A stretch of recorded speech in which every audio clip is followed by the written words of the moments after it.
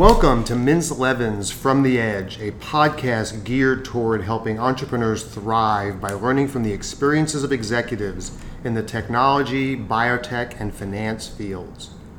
On this podcast, MintzEdge partners who work with growing companies raising capital, building great management teams, and achieving successful liquidity events will discuss with investors and entrepreneurs the key reasons that they were able to build successful companies and important lessons learned along the way.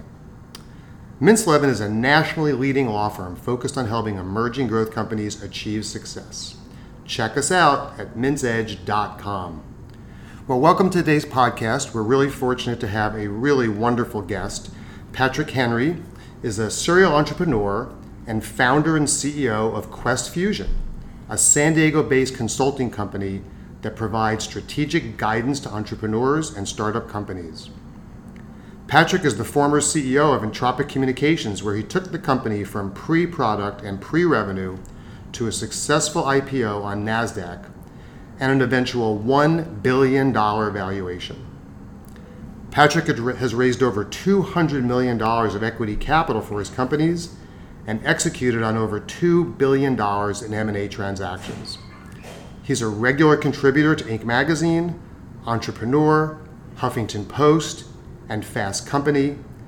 He is the author of Plan, Commit, and Win, 90 Days to Creating a Fundable Startup. And most importantly, Patrick is also a really great friend. This is Jeremy Glaser from MintzEdge. I'm one of our co-chairs of our Emerging Companies and Venture Capital practice. And I've been fortunate to be able to work with Patrick over many years, and I know he has some really great insights for us. What we're going to focus on today, Patrick, is your personal experiences and lessons that you learned in starting companies and growing them, taking them through IPOs and M&A exits. And I think that's going to be really valuable to our listeners. Welcome. Thanks a lot, Jeremy. Appreciate you having me on the program. Our pleasure. So I always like to start these by just getting a little bit of background about, who you are and why did you decide to become an entrepreneur? Well, I'm a tech executive as kind of my primary DNA, I guess you'd say. I have an undergrad in engineering, worked in the business side of technology for about 5 years before going back and getting my MBA, and then I worked at some of the larger companies in Silicon Valley for about 10 years.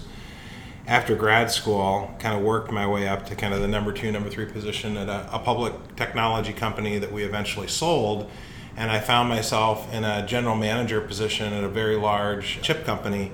And it was just very stifling for me relative to kind of when we had our own company, even though it was a public company, the way we made decisions, the strategies, how we did things was much more efficient and quick and much less bureaucratic. And by that point in time, I felt like I had done enough things that I was capable of running a company. I didn't have kind of that swagger when I was in my early 20s that some of the young entrepreneurs have today that we deal with. But I was, in my late 30s and had an opportunity to run a technology company in Southern California, so I jumped on it. Wonderful. Great background. So you've had a number of startups. Tell us about one of your startups. Well, I think the most exciting is Entropic that you mentioned. I had run 2 tech companies prior to that. One was had a major corporate sponsor, so it wasn't traditionally venture-backed financing. It was a defense contractor that was entering commercial businesses, which was happening a lot in kind of the late 90s when these tech companies or these aerospace companies and defense companies were incubating commercial technology companies. After 9/11, most of that got shut down, and that was one of the companies that I was running. Then I ran kind of a turnaround situation. It was a combination of a Kleiner Perkins-backed venture-funded company that got merged with another technology company that was a spin-out of a larger company. Kind of a difficult situation there, but was able to sell it and kind of move on from there. But Entropic was kind of pretty clean when I moved in. There were four co-founders. One had already left. The lead co-founder, who was the founding CEO, a gentleman named Itzhak Garantz, was a brilliant technology executive, and they were really looking for somebody to balance out the team with more kind of technology business background. And like you said at the intro, took it from pre-product and pre-revenue to raising multiple rounds of capital and eventually an IPO. And it's never kind of up and to the right. There's a lot of ups and downs in that process, which we can definitely talk about. But that was just a great experience, and really enjoyed myself and raised a lot of money, and eventually was able to return a lot of money to the investors in that company. Well, the fact that you've raised a lot of money is, I think, of great interest to our listeners. As you know, most entrepreneurs, the number one thing that they face is raising money, how to raise money. So, maybe tell a little bit about how you raise money in particular for some of your startups, whether it's Entropic or others, and some of the obstacles and some of the things that worked as well. Yeah, I've never been one of those fortunate people that things come easy to me. I just show up and people throw money at you and having those kinds of deals. So it's always been a grind, even with Entropic, which I thought we had a tremendous technology that was enabling a whole new set of applications that previously didn't exist. We enabled multi-room DVR.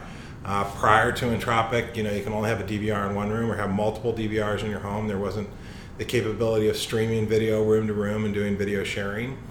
So we had a great technology, but it was, after 9/11, it was, before the economy had fully recovered, and then we ran into another big downturn in the economy in 2007 and 2008, kind of weathered through that storm.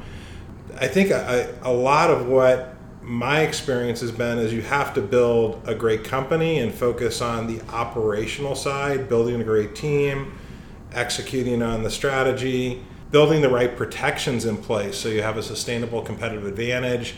But so much of it is about the team. There's a lot of great ideas out there, and even ideas that seem relatively straightforward in terms of you can get it relatively quickly in terms of the value proposition, but actually creating a commercial product and a business around that idea can be incredibly challenging. Even with some of the most brilliant engineers and technologists on the planet, which we had, it was still really hard. So when you do that and you accomplish those things and you're able to clearly articulate the value proposition and demonstrate that you're getting customer traction, that's the best way to attract investors into a company. So that's interesting. So, many companies, certainly during the dot-com era, were able to raise money just off of an idea. Yeah. And I think what I hear you saying is that's not realistic, and that's not the best way. I mean, obviously it's happened. So it hasn't been my experience. I can only talk from my experience.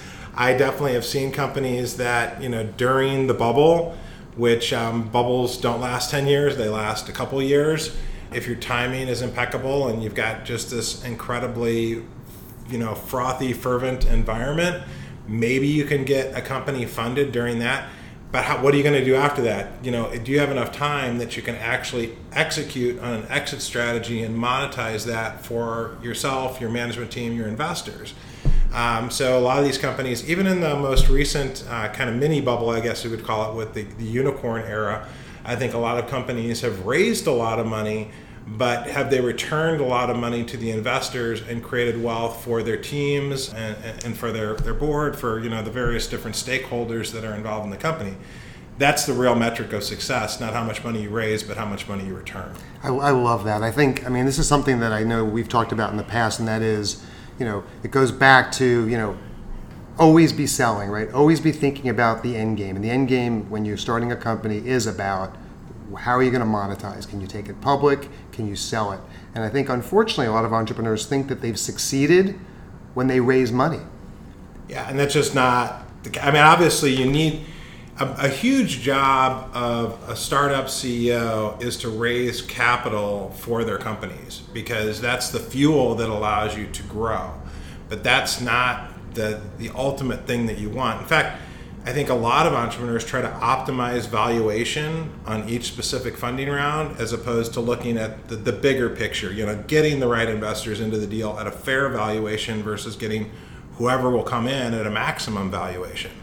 And as you and I have talked about in other discussions we've had, focusing way too much on valuation and not the other deal terms, when you're raising capital. I think that being a startup CEO is incredibly complex, and I've done it 4 times now, and I continue to learn more. I mean, I definitely learned a lot between number 1 and number 2 and number 2 and number 3. There's just a lot that you need to know, which, that's why you got to surround yourself with the right mentors, the right peers, all that kind of stuff. So this just reminds me, actually, just last night I was lucky enough to attend a speech by Ed Visters, who was one of the guys who has climbed all 14 of the 8,000 meter peaks in the world. And it was an incredible speech. And as you're talking, I'm hearing such similarities. He talked about how that people think that the goal is to get to the top.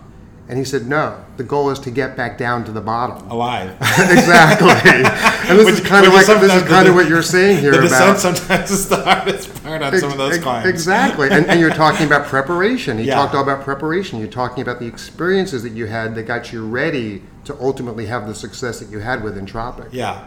Yeah. And, there is no substitute for good timing. And we've never, at least in the companies I've run, we've never had great timing. Maybe when I was, like I said, the number 2, number 3 guy at C-Cube Microsystems, we had good timing there. But relative to how much money everybody else was making, we felt bad about ourselves, because all these .com companies were making so much money, and we were a technology chip company. We still did incredibly well, but on a relative basis, we were like, gosh, I wish I was at, whatever, Netscape or one of these other companies.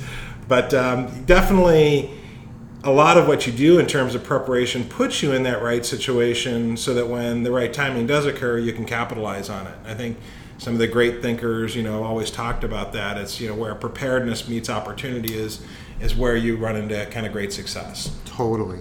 Well, I love how much you've really dedicated yourself, after all these successes to really helping the entrepreneurial community. And one of the things that you've done, Patrick, which I just love, is that you took the time to write a book, really about how to assist entrepreneurs in raising money and building great companies. Talk a little bit about why did you choose to write a book? Well, I ran Entropic for 11 years, 7 years as a public company, and like we talked about, kind of weathered through the downturn of 2008, 2009. Eventually drove it to $1 billion valuation, and we eventually were able to sell the company to another technology company. So after that experience, I was looking around. I was no longer in my 20s or 30s, and should I run another company? What should I do? So I started, just doing some advisory work with entrepreneurs that I knew, and I really enjoyed it. I really enjoyed kind of the coaching and advisory type of work, and I started dedicating and devoting myself more to that task. So I started doing a lot of blogging, video blogging, and the great thing with the internet is you can track analytics with what people like, what they don't like, what they're actually reading and not reading. And I was also doing some angel investing and meeting with entrepreneurs around that. And what everybody gravitated towards in terms of the content was, how do I raise money? And I fortunately had a lot of experience in terms of how to raise money. So I wrote the book really about that, but taking a little bit different angle at it, which is, a lot of times when people approach me, they're like, help me develop an investor presentation, or get me introductions into your network, your network of VCs and angel investors. And that's not really how it works. That's kind of the tip of the iceberg. There's a whole set of things that are foundational below that, which Plan Commit Win really focuses on that, the foundational elements that help you climb the hierarchy of raising outside capital. Having a great idea, what's smart ideation look like? How do you put a strategy in place? How do you, have a plan that you can execute to, and that you can demonstrate that you're actually achieving the things and accomplishing the things that you've set out to do, which is what investors are interested in. They're not just interested in your idea. As soon as they understand the idea and understand the product and the value proposition, they move on to, how are you going to accomplish this and build this into a great business? Because great businesses are what make money, not great ideas. So I've read your book and had a chance to talk to you about your book, before, and I think it has some really great lessons. And I love what you're focusing on. So often, again, when the entrepreneurs show up at my door, they just say, "Well, we're just looking to raise capital," right? And they haven't really thought about all the stuff behind that, like you said, that's going to help them be successful in raising capital. So, if you could sort of give maybe just a quick outline. You've done a little bit here, but maybe a little more detail about, what are the steps that you recommend an entrepreneur take before they actually send that executive summary out to a venture capitalist? What are you recommending in your book? Well, the focus I have in the book is really around raising an institutional round of financing. So you've gone beyond the bootstrapping phase, beyond the friends and family stage. Maybe you're doing your first angel round, a seed round of capital, or maybe you're doing something with venture capitalists as a Series A. So you're starting to deal with more sophisticated, more professional investors in that situation. So you need to go through that process of not just showing up with an idea. The idea needs to be fully baked. Hopefully you at least have a prototype, maybe a minimum viable product, maybe you have some initial revenue traction, you have feedback from customers, and now you're starting to think about how do I build a business around this idea and this product concept. And raising outside capital, as we've talked about before, is a process. It's not an event. So you're typically going to have multiple touch points with a prospective investor over a 3 to 6 month period of time, and they're going to continue to ask you questions about what have you accomplished since the last time we talked, and they have the plan that you had in the beginning, and are you executing to that plan? So it's plan, commit, and win.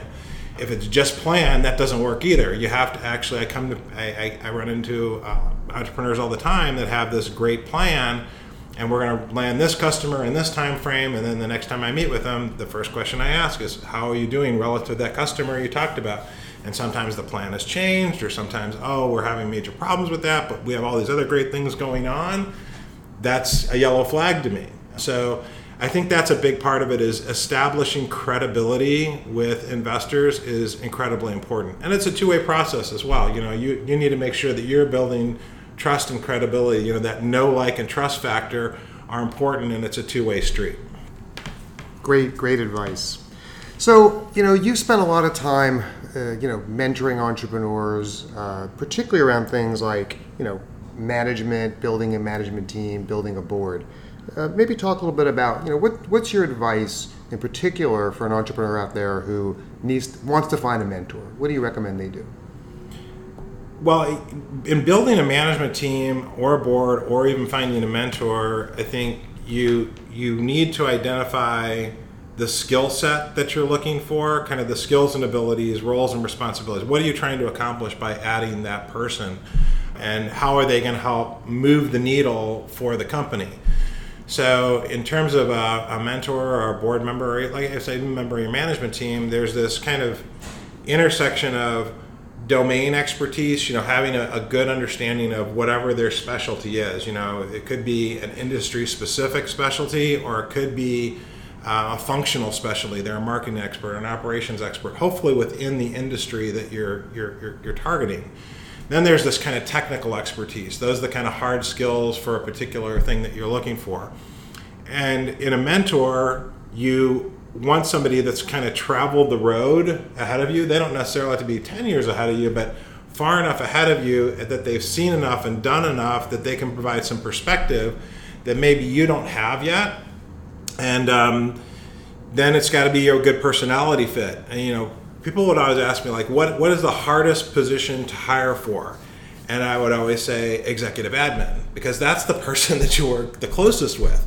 If you don't have a good relationship with the person that supports you and that you work closest with, you're going to have a big problem. So, but I think that gets understated and underestimated, the importance of that chemistry and working with somebody. And with a mentor especially, this is somebody that you're going to have probably one of the most deep relationships that you have with, other than maybe your spouse, and somebody that can be a confidant, somebody that can respect confidentiality, somebody that you can trust, and somebody that's been down the road further than you and has some perspective. So I'm a young entrepreneur. Yeah. Have this great idea, right? I'm building it in my garage. Yeah. Where do I go to find mentors? I mean, we all want a mentor. How do I find them? Where do I go? I think, I used to get asked questions when I was, with bigger tech companies, when I occasionally do these interviews and stuff like this about, who do you idolize, When you're looking for a mentor, it's not so much you want to put somebody on a pedestal, but it's got to be somebody that, oh man, if that person were my mentor, I would be like on fire about it. I would be so excited about it. So looking around within your domain, within your industry, within your technical expertise, once you've identified what you're looking for, try to identify the best person or best potential set of people that could service that role and then build a relationship with you. Unless you're fortunate enough that you already have a strong relationship with somebody from a past working situation, that maybe they were your boss and now you've moved on, or maybe they were a former board member and they've moved on, or something like that. So you can build strong mentorship relationships out of your existing pool of networking relationships, but they may be one step removed. And if they're one step removed, try to get a warm introduction to that person from somebody inside of your network and build a relationship. Understand, do they have an interest and a capability to do the things that are necessary to help you move your career along and move your business along. Excellent. So, we talked a little bit about building, management teams and boards as well, and I know you've recruited a lot of executives in your career, and you've also worked with a lot of boards. Yeah. It'd be great if, again, you can maybe help our listeners with some stories about, how you went about finding management, how you went about finding board members. And it's always fun also to hear about the ones that didn't work out. No names, of course, but just maybe some stories. Yeah, one of the things that's unique about being a startup CEO or a CEO in any company, even a public company, is that you move from having a single boss. Maybe if you're in a matrix organization, maybe you have a couple bosses, but you move into a position where now you have multiple bosses. A typical board, 5 to 7 people. Maybe it's a true startup and you have the 2 founders and maybe an advisor or something like that. But once you kind of move into kind of being what I would call a real company, you've got 5 to 7 people on your board, and all of those people are your bosses. Now, in a venture-backed startup, typically a couple of those board seats are venture capitalists that have led financing rounds or things like that. Maybe you have yourself as a founder or as a CEO and maybe another founder on the board. And then you have an opportunity to bring other people on the board that have domain expertise or technical expertise outside of the area that you have. So first thing is, how do you make sure you get the right VCs? And find VCs that have investment experience in your industries. They hopefully have a reasonable amount of experience in being on boards. A board is a team, so making sure that that there's a high level of functionality and they actually want to be there. But you got to make some compromises because you need to get money in the door. So VCs, you can't always have that kind of perfect situation where they're the most value-added person that you'd want on the board. And no matter how brilliant most VCs are, a lot of them are purely finance people, which isn't a bad thing. It's just you don't have that complementary skill set of an operating person on the board. So early in my career, I had mentors that had run companies, and they advised me and said, make sure that you get somebody on the board besides the investors that don't really have a strong understanding and domain expertise and technical expertise around this, because no matter what happens with all companies, the proverbial shit always hits the fan. So you want to have somebody on the board besides you that actually knows what's going on in the industry. They understand how things work, so the board has somebody to turn to so they don't just hit the panic button. And that was probably the best advice I ever got. And when I did that and things did go sideways or upside down, there were always opportunities for the financial people on the board to have somebody else to turn to. Somebody could help jump in and understand things quickly and assess the situation. Was it a problem with me, or was it a problem with the company, or the industry, or the macroeconomic environment? And also, just even when things are good, having that person on the board that has that capability, that speaks your language, that understands things. They're not a substitute for a mentor that's not on the board, because there's always challenges with board members, but they can provide a lot of guidance and help, not only to you, but with your communication with the board. Yes. It's just invaluable to have that type of person on the board. That's wonderful. So as we're wrapping up, I know you've been a big fan of CEOs in particular having what's called a peer support group. Yeah. Talk a little bit about a peer support group, the role that it plays, why you think it's important, and maybe some advice about where the CEOs out there can go to find a peer support group.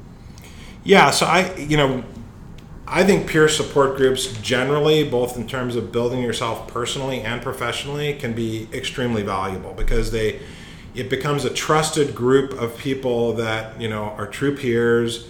that have similar experiences but not the same experiences, so you can have that mastermind, multiple minds coming together to help solve the most difficult problems.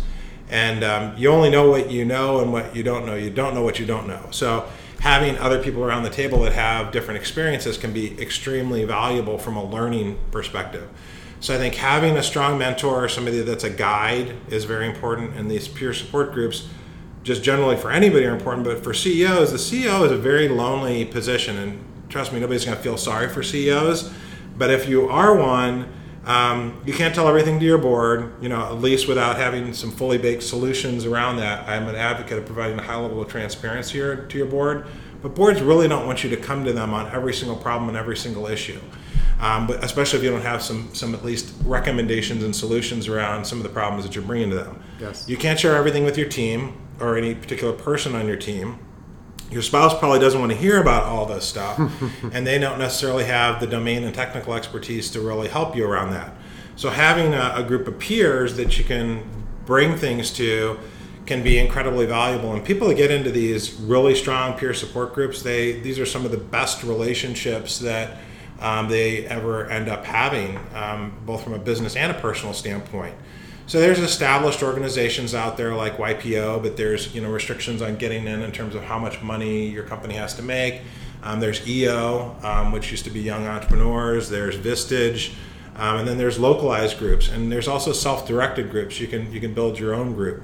Something that we're doing at QuestFusion is we're going to move forward with focusing on CEOs that are working on raising capital and growing their businesses. A lot of the things we talk about in Plan, Commit, Win, and building peer support groups around that model.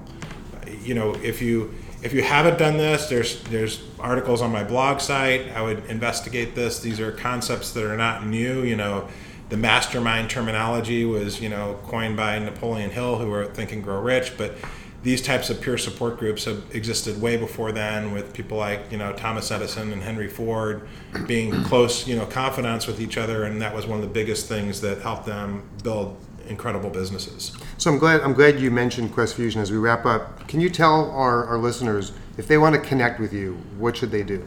Yeah, so you can connect with me through the QuestFusion website. We have a contact me page there. I'm on Twitter at QuestFusion. That's kind of my news feed. Obviously, if you have any comments on any of my blog posts, they're also on QuestFusion.com.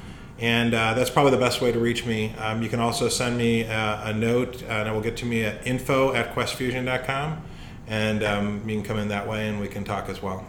Well, that's great, Patrick. Well, again, thank you so much for everything you're doing to support entrepreneurs, the entrepreneurial community, and just sharing all your years of wisdom. Thank you, Jeremy. I really appreciate that. And as Jeremy mentioned on the opener, if we have a strong historical relationship, but he is definitely one of the top corporate attorneys, and I think having sage advice from a corporate attorney, and we didn't get into that on the show because Jeremy's so gracious, they didn't want to have a commercial. Having a strong corporate counsel can not only save you tons of money, even though they can sometimes be expensive on an hourly basis, the advice that you get can save your company money and help you immensely in terms of creating value. And I think it's underestimated sometimes. Thanks again for joining us, Patrick. You bet. Thanks, Jeremy.